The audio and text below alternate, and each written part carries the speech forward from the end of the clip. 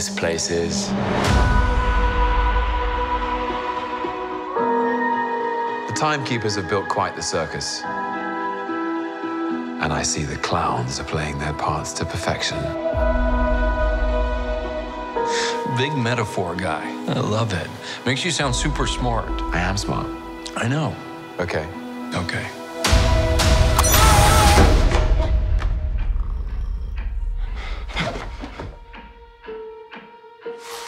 Please sign to verify this is everything you've ever said. This is absurd. Sign this too.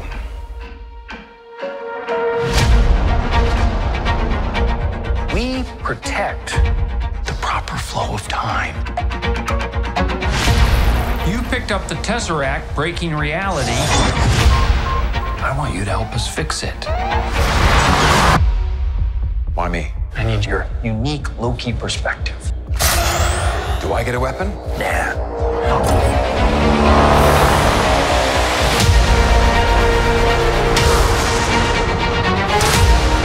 You really believe in this Loki variant?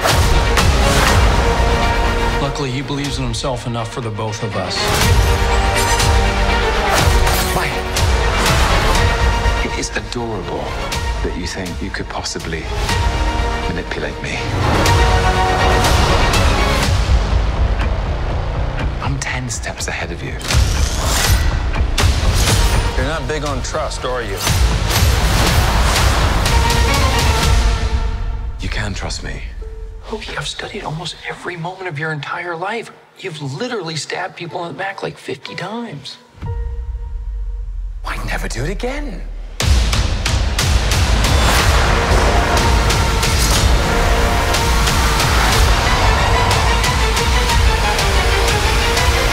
Hello, everybody, and welcome back. You are listening to Joygasm, a video game and movie podcast. I'm Russ, Xbox Live Toaster 360. He is Steve, Xbox Live Stevevich.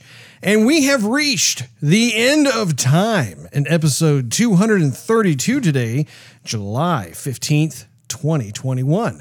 We're going to be going right into our topic of the day, but before we do, make sure you bonk that subscribe button. Maybe throw an enchantment on that notification bell. That way you will not miss a single episode of Joygasm, which drops once a week, every week. Our topic of the day is the Loki Season 1 review. You may or may not recall that in a not too far long ago episode of Joygasm, we actually did a review of the first episode. However, we have finally come to its triumphant end in episode 6. And so we thought it would be appropriate to be able to provide our reaction to the entire season. And I can't think of a better time to do it than now, considering the fact that the final episode dropped yesterday. Having said all of that, I do want to warn everybody, a little disclaimer, that we are going into spoiler territory. So if you have not seen the season, or perhaps you haven't seen the last couple of episodes, whatever the case may be, we are going to be talking about lots of different little nuggets. Oh, goodness. If it wasn't obvious enough, It is there now. you go. Yeah. Steve, welcome back to my humble abode. Thank you, Russ. You're welcome, Steve. You are so welcome. I'm glad. I feel welcome. You should, I do. because you are. That's great. So, Loki Season 1. I must say, I'm going to start things off here a bit, Steve. Okay. I'm going to start things off a bit. I thought that this is the best Disney Plus Marvel TV show yet. When I was thinking about what we've seen so far with WandaVision, with Falcon and the Winter Soldier, and now Loki, I think that Loki is hands down my favorite of what we have seen so far. What say you, Steve? I would have to agree. I thought the same thing before I came over, that out of the three shows that have come out so far, this would be the first of the three. Ah, So anybody, I mean, that being said, I mean, I do have some things to say. I'm sure you do. You know what I'm saying? Sure you do. But Anyhow, what are your high level thoughts of the show? There was a lot to like, I felt like. In fact, so I was trying to find proper attire since we're going to be talking about the Loki show. I have no Loki attire. I know you don't. Actually, no, I'm very low key. See what I did there, Russ?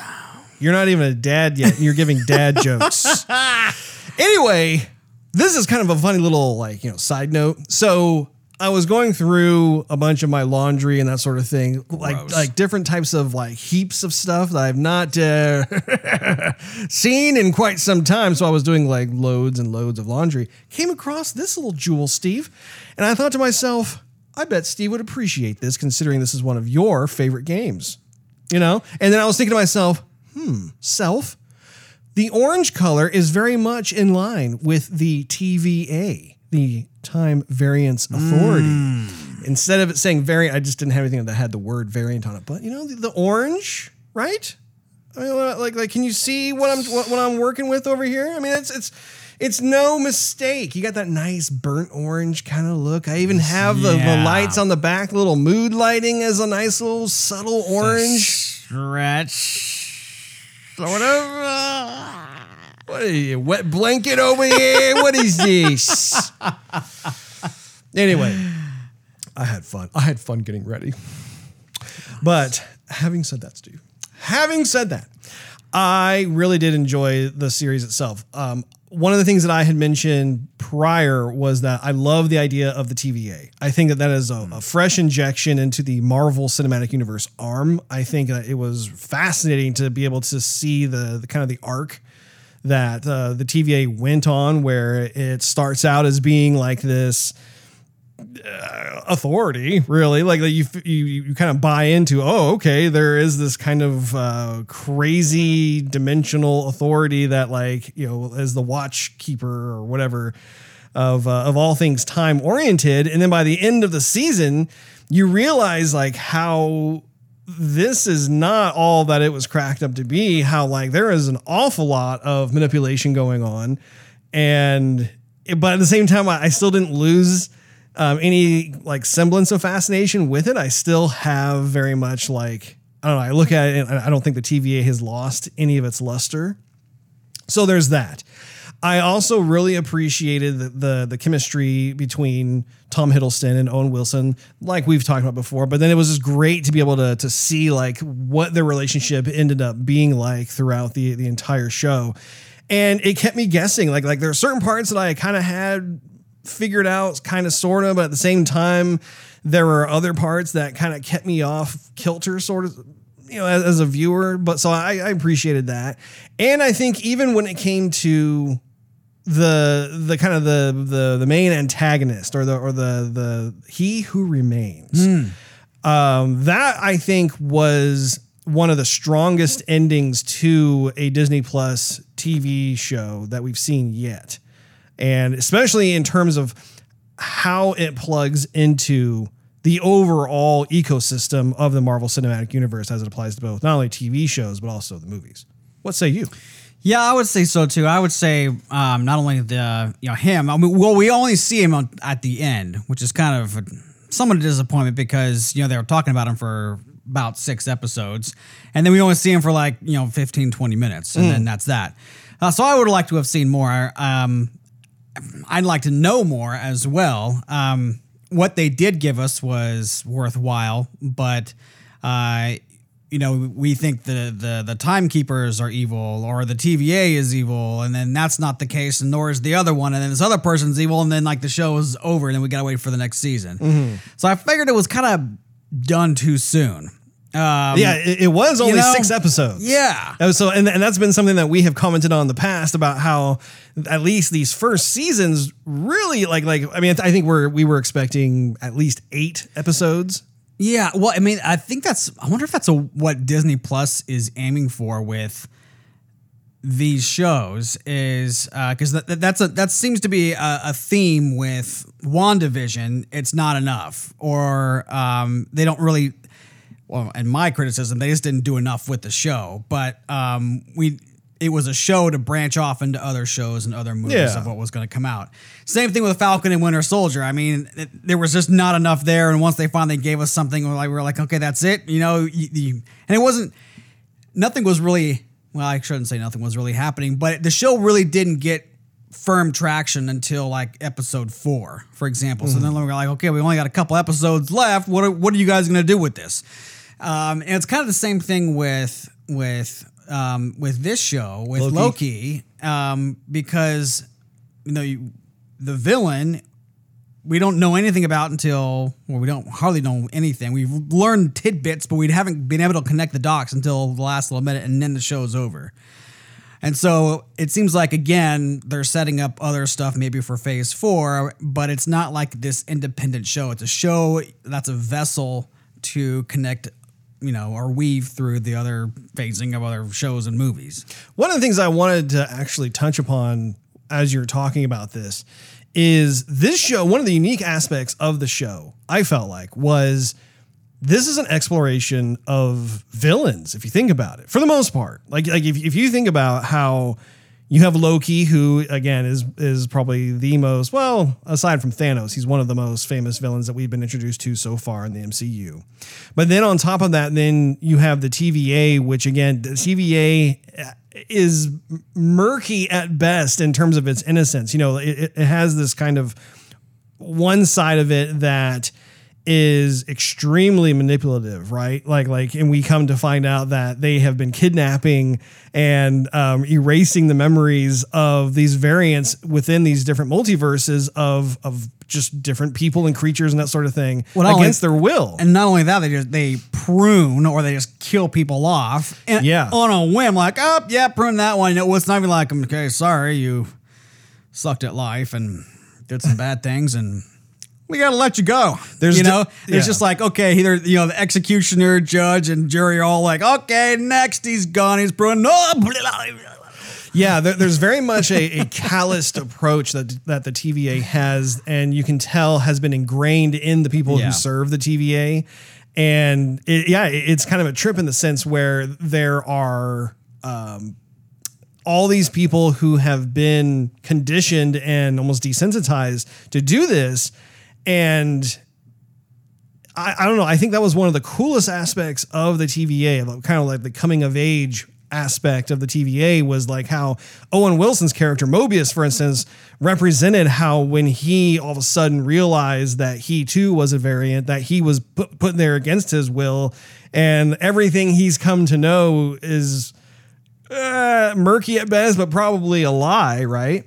That was a reckoning, right? Like that was a moment of reckoning for Mobius, but also too, to your point of what you're talking about, like the pruning and that sort of thing. It was really fascinating to me that his friend, I can't remember her name, but she was kind of the boss around the TVA.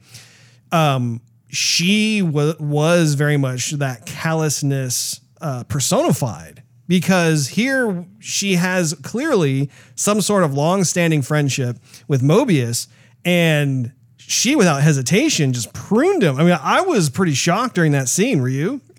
I was. I didn't think that was coming at all whatsoever. I mean, they came back. I was kind of like a bit touching because he, in a sense, knew it was coming. At least I felt like he knew it was coming.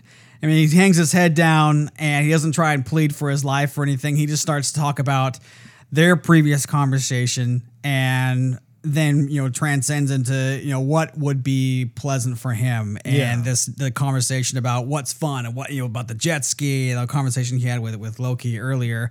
And I'm like, yeah, that sounds nice. It really sounds like he would be at the high point of his life, or at least a highlight. And there was a sense of conviction in his voice when he was talking to her, wasn't it? Like when he was saying, you asked me earlier about like the ideal place I'd want to go. I want to go back to my jet ski. Yeah. It was like, ooh, okay. Yeah, I want to go back to my life, and all this like revealing of truth. And she just executes him. And I thought, I was like, whoa, I didn't expect that. I mean, that whole episode was probably my favorite episode. Yeah. I think that was episode 4. I think you're right. Yeah, that was... Because episode 5, they focus on the void, and then episode 6 is when we get introduced to He Who Remains. So, yeah. Right. Yeah, episode 4 was probably one of my favorites as well. Backing up a bit though, so from a high level, like that with like the TVA, I really liked the TVA. I thought that it was a lot of fun. And on top of that too, I really liked this exploration of what a villain is, because there are multiple versions of this. I started talking about Loki.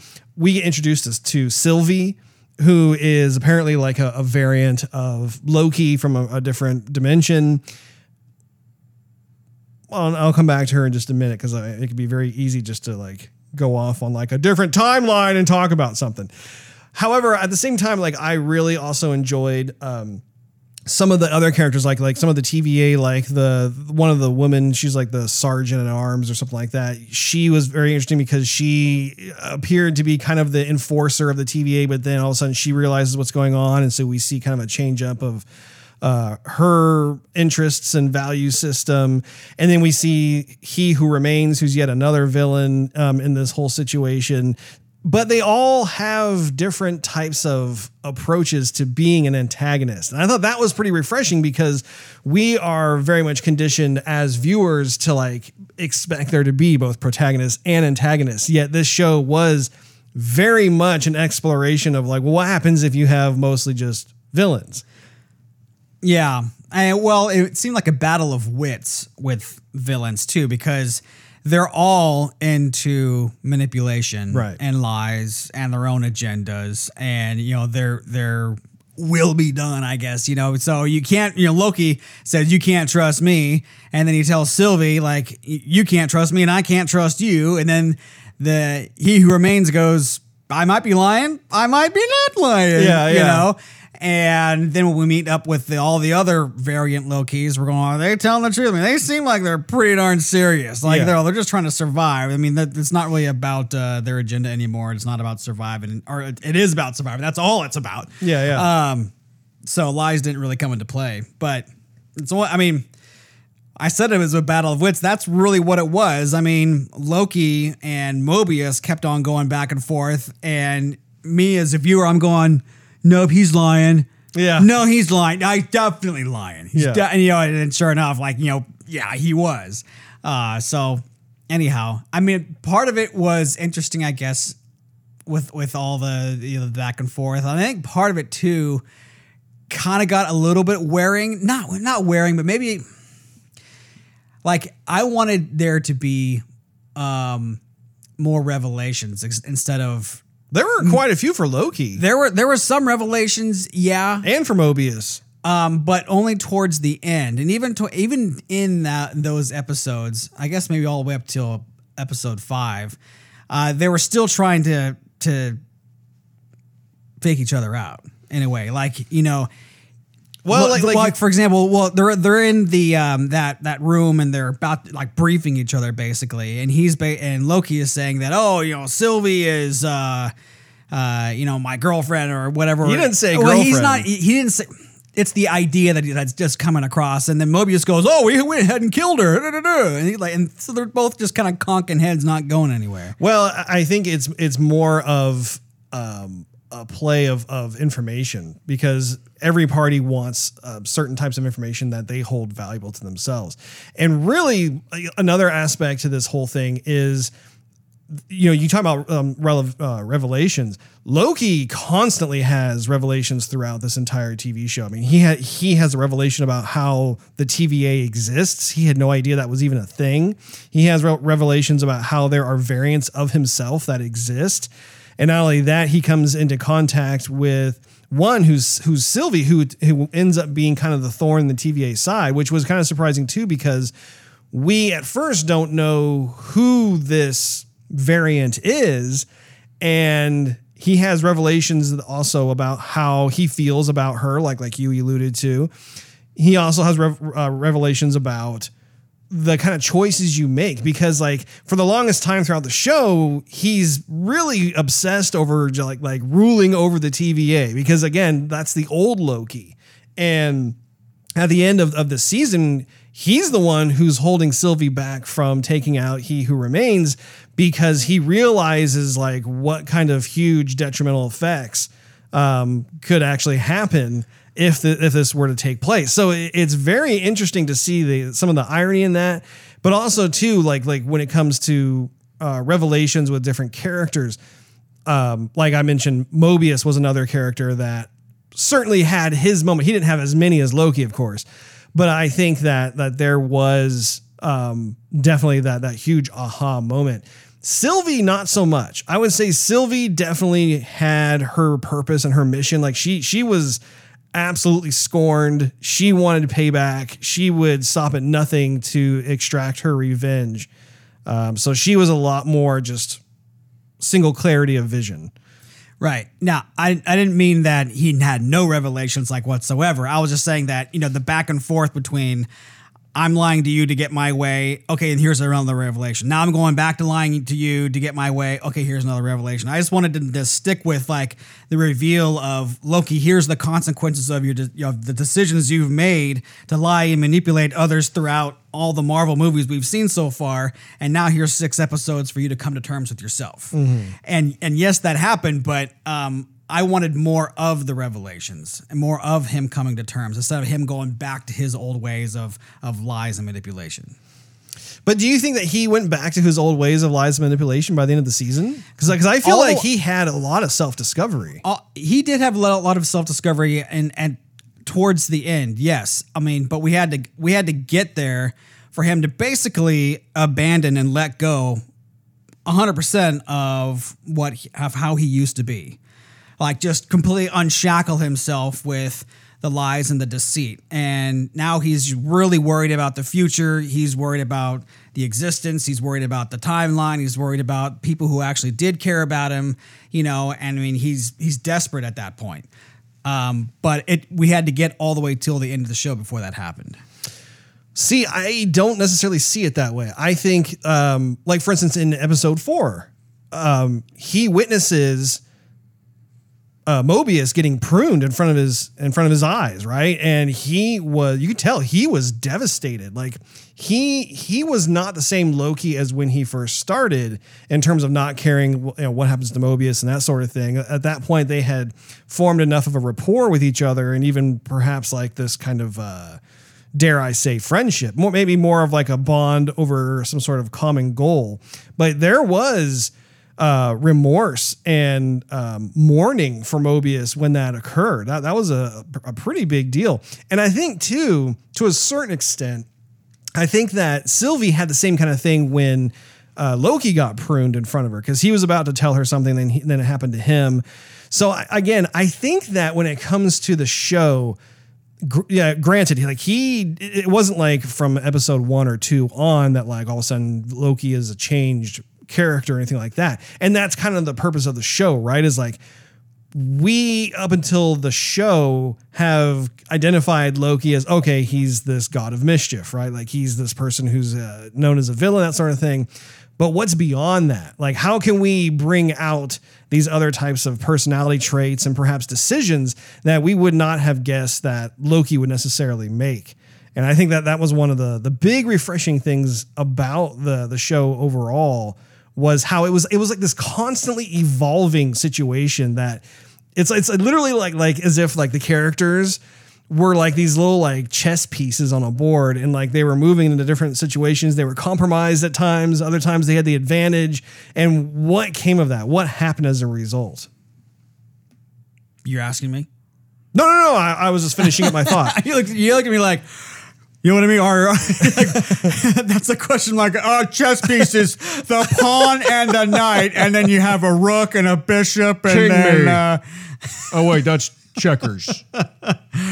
That's Burger King. I'm hungry. But yeah, I thought it was a lot of fun. I don't remember who the token character was, what its name was. The little cartoony like Minutes. Was that the name? Miss Minutes or something like that. Miss Minutes. Yeah. Okay. I think that's what it was. Yeah. I always found that character to be pretty entertaining and interesting, and I liked how they did not overuse the character. And at the same time, like she was kind of creepy by the last episode, like when she starts bartering with Loki and Sylvie when they enter into He Who Remains as dojo. Well, that plus, like, whenever, she popped up, there was supposed to be some TV screen or a device nearby that was basically Right. projecting her. And so when they walk into this castle of sorts, she just kind of appears out of thin air. And so you kind of thought, okay, is this just a figment of their imagination? I mean, are they really here? Is this all in their minds? Are they going to pop up someplace else? Right. I mean, because there's nothing really computerized except for what the dude had on his wrist, kind of that watch thing that he kind Right. of flicked out some, clay looking digital That was really cool. figurines. Yeah. I really liked how that was part of his obligatory storytelling, his exposition of what was going on. And I got to say, too, that was also pretty impressive when you think about how he only had one episode. Right. I mean, like He Who Remains, which, by the way, I did some research on that, and the other name for him is Kang the Conqueror, All right. who's a known villain in the Marvel universe. He's one of those time traveler types. One of those bad guys. One of those bad guys. But anyway, I was really impressed with how the actor only had one episode to introduce himself, explain kind of the purpose of him existing and the threat that was there. And I got to say that I think that a lot of the success goes to the writing. Like if you think about what all was covered and said in that last episode, there really wasn't very much action at all. It was much more that kind of tension in the room, discovery of what the heck is going on kind of thing. And I felt that the persona that the actor actually put forth for He Who Remains, I thought was really fresh. It was pretty very different from what we've seen so far. It was, and I think he had to be that way because we've seen villains who are, big, burly, and bad, and act as such. Yep. And we've seen villains who use their intelligence and wits to try and outsmart. But we haven't really seen somebody who is kind of, I'm looking for the word, but a little bit wily, a little bit cuckoo. Yeah. I mean, he wasn't about to kill Sylvie and Loki, even though he probably could. I mean, we didn't really know what kind of powers he had other than he was kind of dipping himself all over the chronology of time altogether, Yeah. But we don't know what else what other kind of powers he had. Well, and let me stop you really quick. I thought that was interesting too, how he gave them basically two options as to what they could do. And he just sat back and let them decide what they ultimately would do, which is very different from what we have seen from other villains like Loki and Thanos. They're not about to just sit back and let someone murder them like that. And I thought it was also interesting too about how it was all about consequence, how He Who Remains was talking about, look, these are your two options. And these are options that really he's I've looked at all these different scenarios. This is what you can do. You can either take over because basically I'm burnt out from dealing with all this stuff, or you can just take me out. However, if that happens, then all the other variants of me will be unleashed.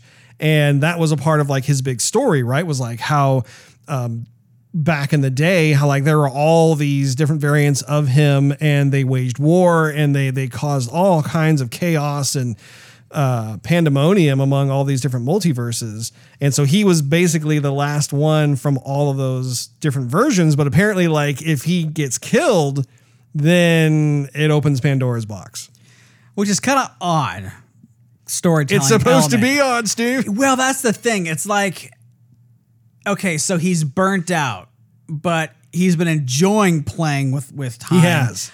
Throughout generations, hundreds, thousands of years, and all of a sudden now he just doesn't want it. But I mean, he's okay, cool, kill me.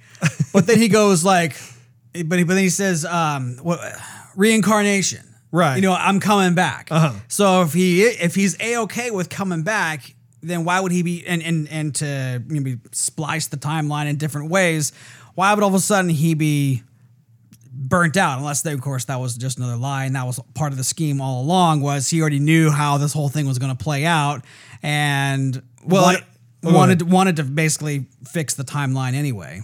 So he did talk about how he knew precisely what was going to happen up until a certain point, Right. which was really cool. And I love, by the way, the delivery that the actor gave. Like, you know, you could tell like the camera's like slowly dollying in, and he's kind of like just biding his time as Loki and Sylvie figure out what kind of course they want to take. But then there comes a moment where he's like,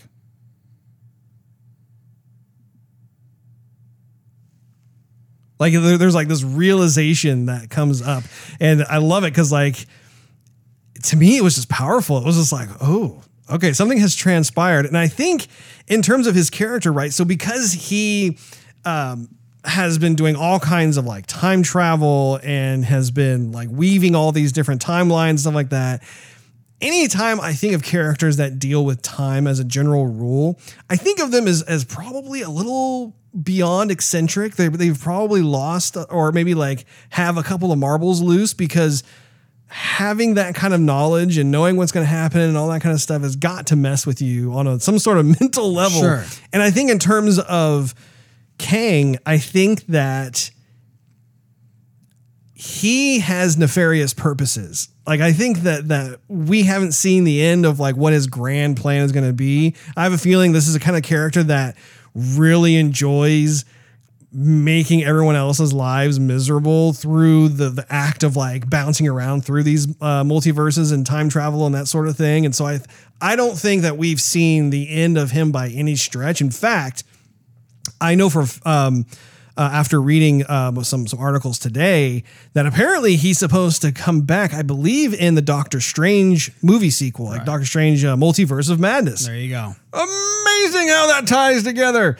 But I also think, too, that there will be more emphasis placed on some of the other movies, like the new Ant-Man, and I always forget what that word is. It's the Wasp. No, not Wasp.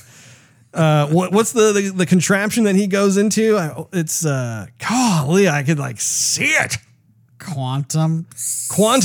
Thank you, Steve. Quantum You've of saved me. Solace.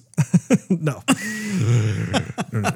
Ant-Man and Quantumania or something like that. Anyway, I have a feeling that will play a role. And there was one other one that skips the brain at the moment, but very original in terms of how they set up his big reveal and what Loki and Sylvie were faced with. What did you think of like how everything kind of played out in that whole sequence?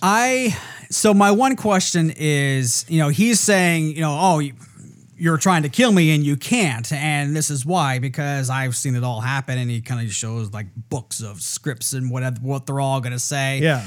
And so he would have seen at some point that this is where the dialogue ends and this is the limit of my sight. I can't see what's going to happen at this point. So that would have been the realization for him of, okay, so 5, 4, 3, 2, 1, and I don't know what you're going to say now.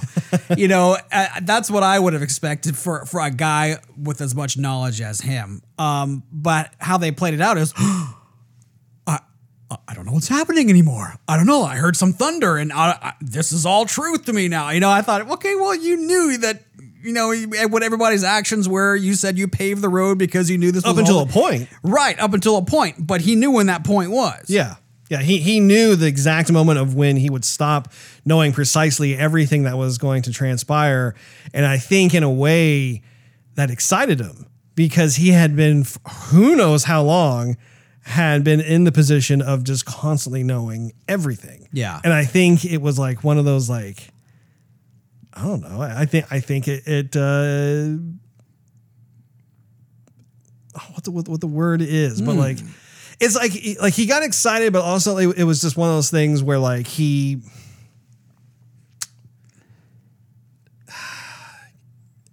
it's like something he hadn't felt in a long time, and it was just one of those things that's like, ooh, oh my, you mean this is back again? Oh, give me some more, please. Thank you. So hot and bothered. Here's what I think too, and this could just be me, but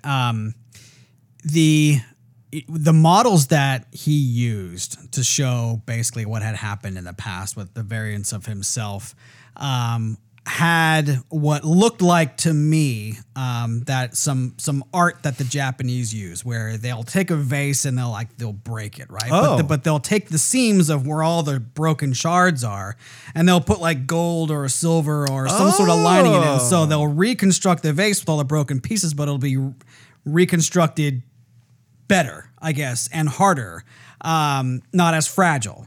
And so to me, it looked kind of like how that was. I don't know if that was, I could be totally way off the timeline.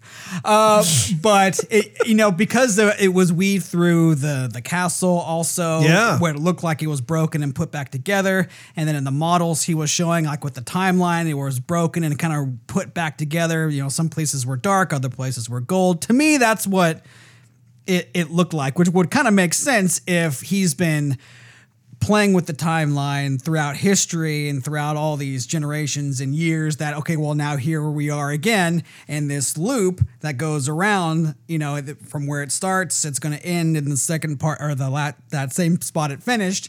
And then it's going to continue on again. And I think, maybe that might have some significance, not the whole art thing, but just like the semblance of breaking, putting back together, symbolism, making it stronger, making it right.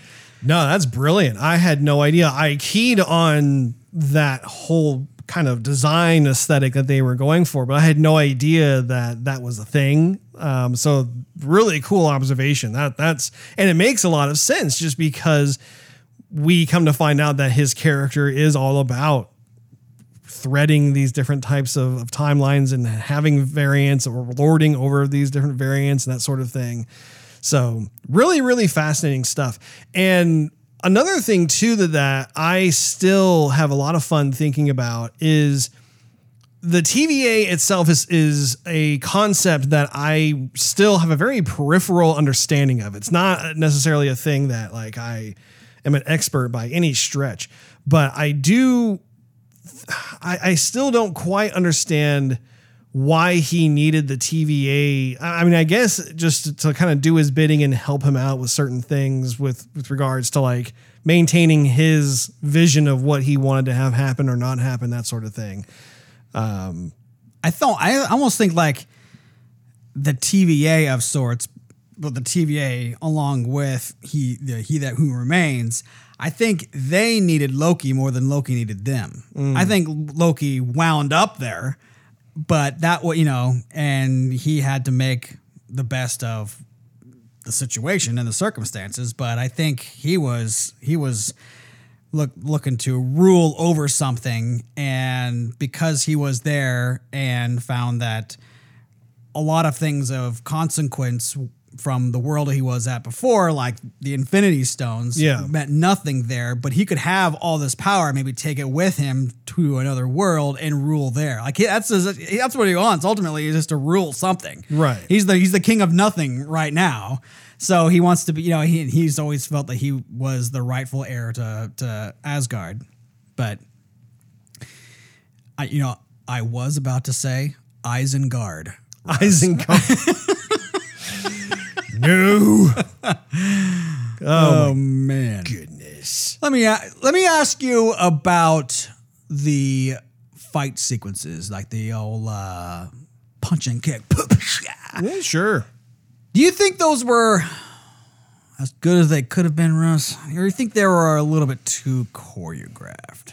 Oh, I would say they're probably a bit too choreographed. I think that it is a little odd when you have these characters with swords in an environment where, well, I mean, to be fair, like it wasn't like the TVA had submachine guns or something. I mean, they also had melee weapons to a large extent.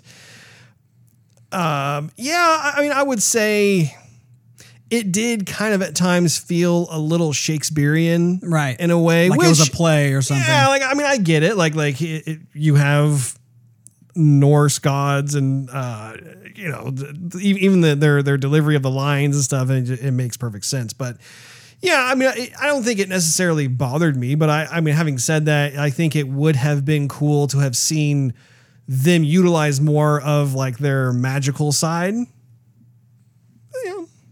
Budgets. Yeah, I was thinking, it really dawned on me, and not so much on like the earlier episodes, but the later episodes where there was a lot more fighting going on. It did seem like you're gonna throw a punch here, I'm gonna dodge it this way, or you're gonna throw a kick, I'm gonna duck, sort of thing. And it was just a bit too slow, not as fast as like Falcon and the Winter Soldier, for example, or maybe some of the other Marvel movies. But I just kind of thought, and my wife picked up on it too. She goes, "Are they throwing punches kind of slow to you?" I'm like, "Yeah, kind of. I don't know. It was a little bit distracting. That's all I'm trying to say. I'm just a little bit distracted. I didn't know if you noticed the same thing. A little bit, but not. It wasn't like it threw me out of the overall experience or anything like that.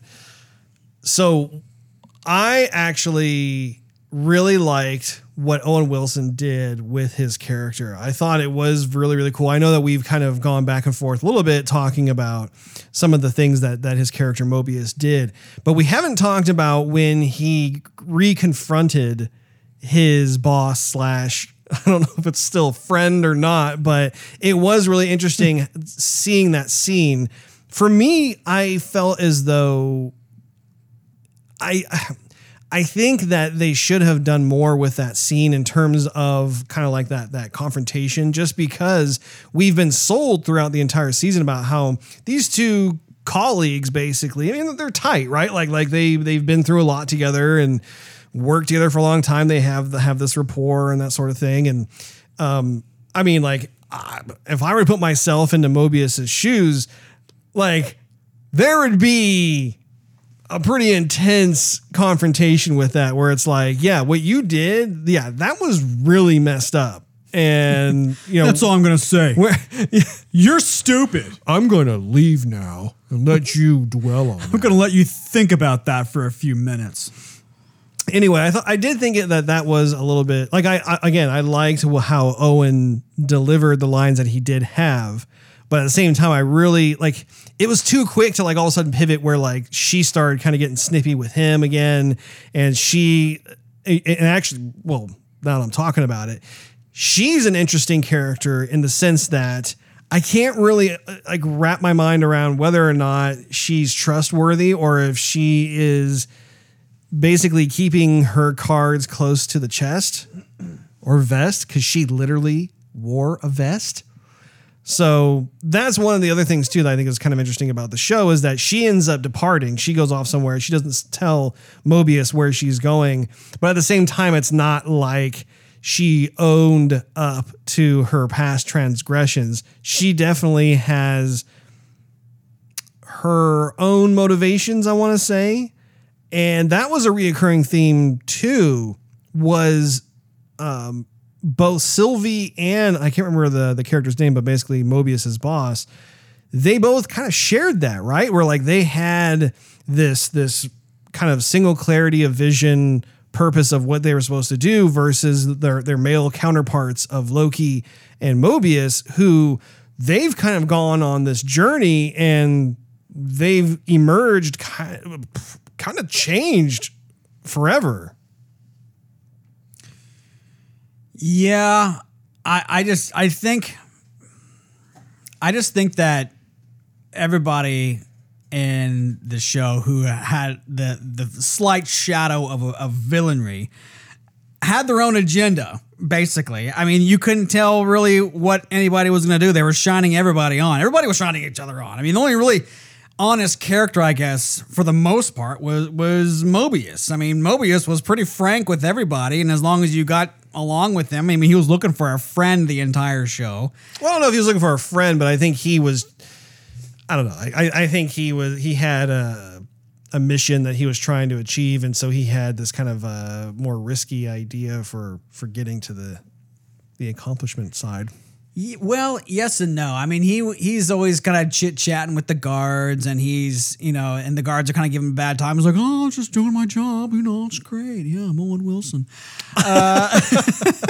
Or he was chit-chatting with, the judge. Her name starts with a J, I think. I don't know. MDibbit or something.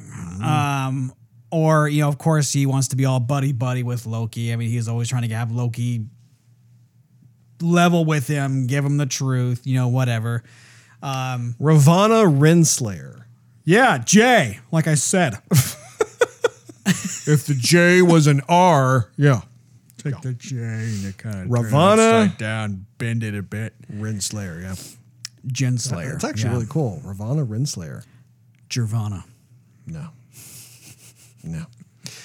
What did you think of when there was that realization that the supposed ancient timekeepers were actually androids? I thought I didn't know what was going to happen, honestly, which was good. Yeah. But I kind of thought, okay, you're bringing these two troubled individuals, highly dangerous. These two people are troubled. And there's no security. And then you're bringing them to the timekeepers who've barely been seen by anybody. All powerful. And so you're just going to let them there. And yeah, they're kind of chained up, but let's just see what happens. Of course they're going to try and take them out. I mean, that's what their whole prerogative was. Yeah, that was pretty predictable. But at the same time, it was one of those story points where I wanted to see it happen. I'm like, yeah, come on, let's do it. Let's see who these are behind the curtain. And I liked very much how they were in fact androids, how it was this whole created thing to kind of keep people in line with the bureaucratic system of the TVA. But what happened to the other two timekeepers? They were, the one got his head lopped off. I'm like, oh, it's an android. And the other two just kind of sat there and didn't have any other words to say. They did try to interrogate them. Like, what do you know? You're not timekeepers. Well, no. I think they shut down. I think essentially Sylvie broke the machine system when she lopped off the android head, because the other two obviously were just, I mean, it's like the equivalent of going to Disneyland and getting on It's a Small World ride. They're like, hey, it's a small world.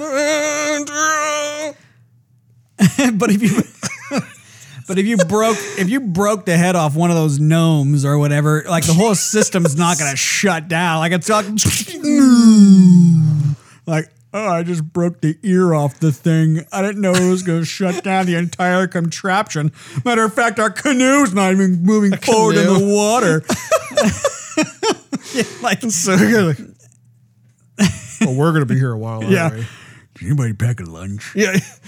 This is awkward. Do you see any of those security cameras anywhere? You gotta wave a lot. You get them to come down here and help us out. Just a bad time to say I don't know how to swim in 2 feet of water. I only dog paddle. Yeah, only dog paddle. Yeah. Well, are there any other parts of the season that you would like to touch upon before we give our concluding thoughts? Let me ask you about... Love it when he asks me questions. Did it seem like the show was more about Sylvie than Loki to you? No. Didn't? Because to me, it kind of did. The show is called Loki because there's a bunch of Lokis. But... The Lokis are kind of like locusts. But it was almost like Loki himself that we know took a back seat whenever Sylvie was on the screen. Not necessarily. I think that she was given moments to be able to shine and for the viewers to get to know her better. But I also think there are other many moments where it was definitely spotlighted on Loki himself in terms, again, this was very much a transition from what we have come to know about Loki into what Phase 4 and beyond is going to bring with regards to his character.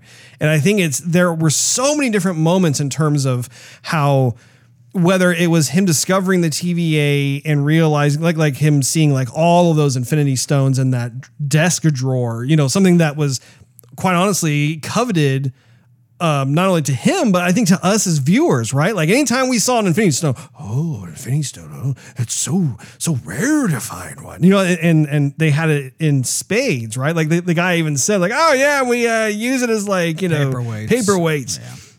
But at the same time, I think one of the things about the show is Loki discovering how there are these variants of himself, like coming into contact. And this is something I wish they explored more of in the show itself. Oh, yeah? Where like I started thinking about other types of time travel oriented movies.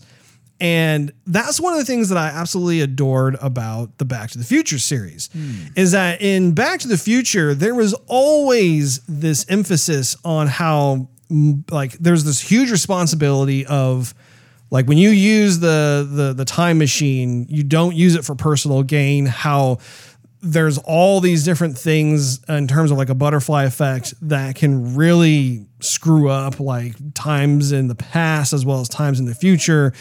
And not only that, but if you were to meet your past self or your future self, they weren't even talking about multiverse self. They were just talking about if you bump into yourself from the past or the future, there's a number of different things that can happen. And so as a result, like there was constantly that underlying tension where it's like, you don't just walk up to like a multiverse self and give him a high five and be like, yeah, okay, cool. Let's go get some something to eat. You know what I mean? Like,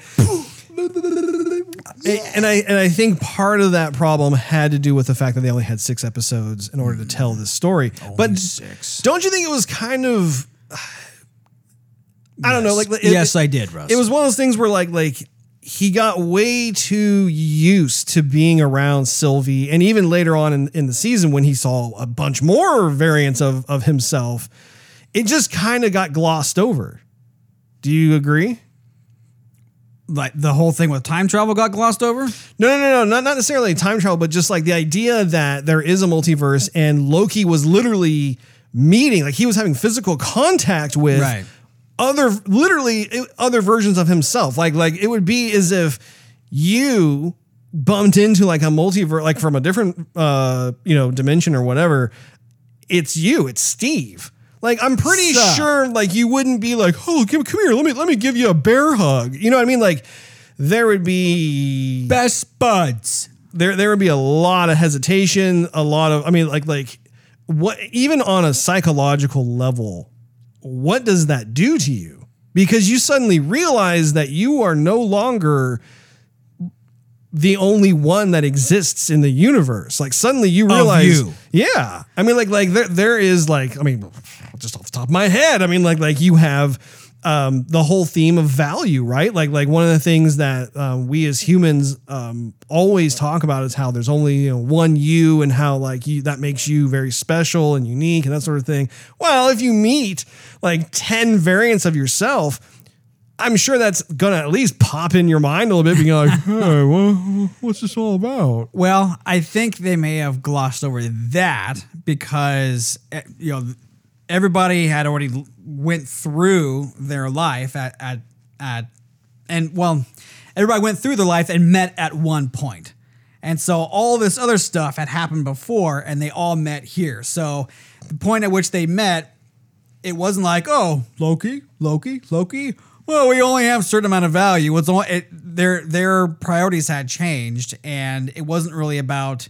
Well, I meant more like self-reflection or kind of looking within. Yeah, in terms of like certain things that you had previously thought of as this is how it is, and then all of a sudden that entire foundation is just gone. I mean, if there was more episodes, then yes. But because they were squeezing everything in, they didn't have time for it. And so if it was glossed over, that was probably purposeful. Gotcha. Well, tell me your concluding thoughts and rating on the show, Steve. So I'm a bit conflicted because at one point I just love seeing Tom Hiddleston be Loki. I love seeing him play. He's just the key. When an actor like just confirms the character, epitomizes the character, and they just, I don't know. I love when actors do this, and to me, Tom Hiddleston just does it, and I love seeing him on screen. That being said, it was definitely a step back where it's not the same Loki, I guess, that I'm used to, because what Loki that I'm used to is on a grander scale. I mean, he's taking on the Avengers. He's arranging treaties with armies to try and, I mean, he's doing huge. It's not like, oh, I put a whoopee cushion under your seat and, that kind of mischief. You know what I'm saying? Running through it like a closed door. And so I went into the show thinking, okay, this is the Loki that I'm used to. Here's how it's going to be on the show. It's going to be the same Loki. And it definitely was not. I mean, there's not a whole lot of epicness going on. The fighting is definitely a step back, and there's a ton of talking. Like, that's the majority of the show is there's people sitting and talking at a dinner table. It's people sitting and talking in an interrogation room. People sitting and talking at the lake or outside. I mean, there was a lot of talking. But did you enjoy the talking, Steve? I did, but I just wanted there to be more. I mean, there's just a lot of sitting and talking. More talking? Man. Color me surprised. Are you? Oh, yeah. Anyhow, so I did one more episode at least. Mm-hmm. And again, it felt like the show was a gateway show and not supposed to be like centered on itself. Like this was going to be a show just about Loki, forget about everything else. It's just another kind of branch to branch off of in a way, which is kind of in a way a little bit disappointing. Because I think if it was its own independent show, then there would be more episodes. They have already greenlit, by the way, season 2. I'm aware. Okay, well, I'm aware. Just want to make sure that you're aware. It's like almost in my eyeball. Your fingers. Anyhow, so I'm conflicted with the rating that I would give it because there is so much more that I was hoping for and want, but there's a ton to enjoy. I'm just gonna go with the 3-star, Russ. That's 3 stars. Just it's a safe bet. Safe bet. Very interessante. Muy interessante, in fact. Would you agree, right? No. Oh. No, we are not simpatico in this regard. I like when this happens. No, I think that... What do you think, Russ? Well, I was about to tell you till you blasted my eardrums. I blast your kneecap here. You're just going to play with kneesies. Quit man-spreading, Steve. Anyway. I gotta. Ew. Anyway, I really like this show. I think that it's Marvel's best / Disney Plus's best yet. Yeah. I think that Tom Hiddleston did a wonderful job carrying the show. I think it was a fantastic opportunity to bring in someone like Owen Wilson, who you and I are both fans of. Yes. I think that as a result, we got to see a lot of really entertaining scenarios and situations that they found themselves in. I really enjoyed the whole premise around how you couldn't quite trust anybody in there 100% of the time. Like they all kind of had their own nefarious plan, as I mentioned earlier. There's that word again, yeah. Nefarious. But at the same time, I also really appreciated how this TV show moved the entire ecosystem forward. Because, like, I know I've asked myself this question, and I'm sure you have as well as all the other fans. And you have no idea what I'm going to say. It doesn't matter. I've asked myself. Doesn't matter. I know I have. But my whole thing was like, Avengers Infinity War and Avengers Endgame was so big. Like it was such this tent pole experience. And I think we all left wondering what's next.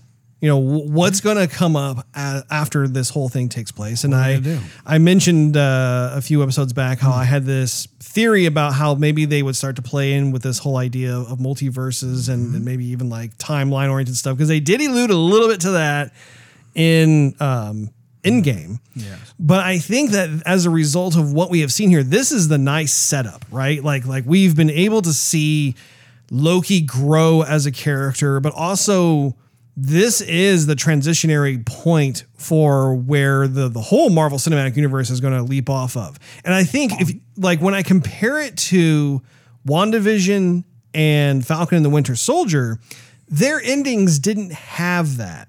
Like if you think about like WandaVision's ending, and again, this is spoiler alert if you haven't watched WandaVision, but I assume you have. But you know, at the end, it's this aha moment of how Wanda was coming to terms with her grief and mourning over the loss of Vision. Again, that works for that particular show and that particular story that they want to tell, but it doesn't have as much of a huge bearing on the ecosystem like this one does. If you think of Falcon and the Winter Soldier's ending, that was a very coming of age story, wasn't it? Where like you had Falcon who then decided to own up and take the mantle as the next Captain America. Again, that kind of thing works for that particular show because that was another question mark that all the fans had is like, okay, who is going to pick up the mantle and be the next Captain America? So they explored that. And I think that was appropriate.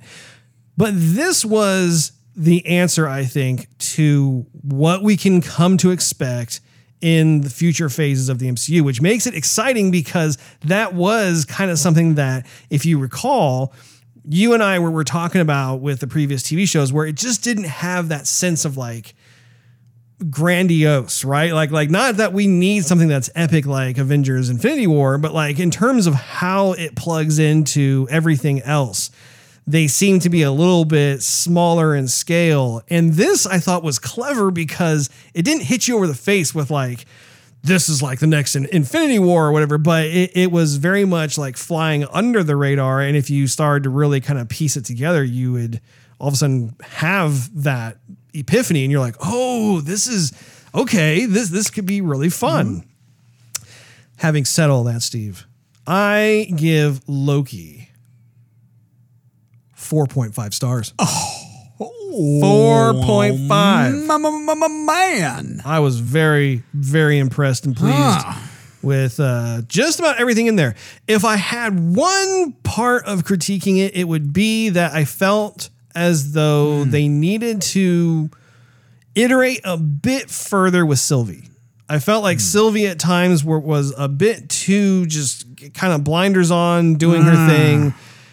I wanted to see a little bit more, I don't know, a little iteration, creative iteration on that. But other than that, I was a happy man, Steve. I was a happy man.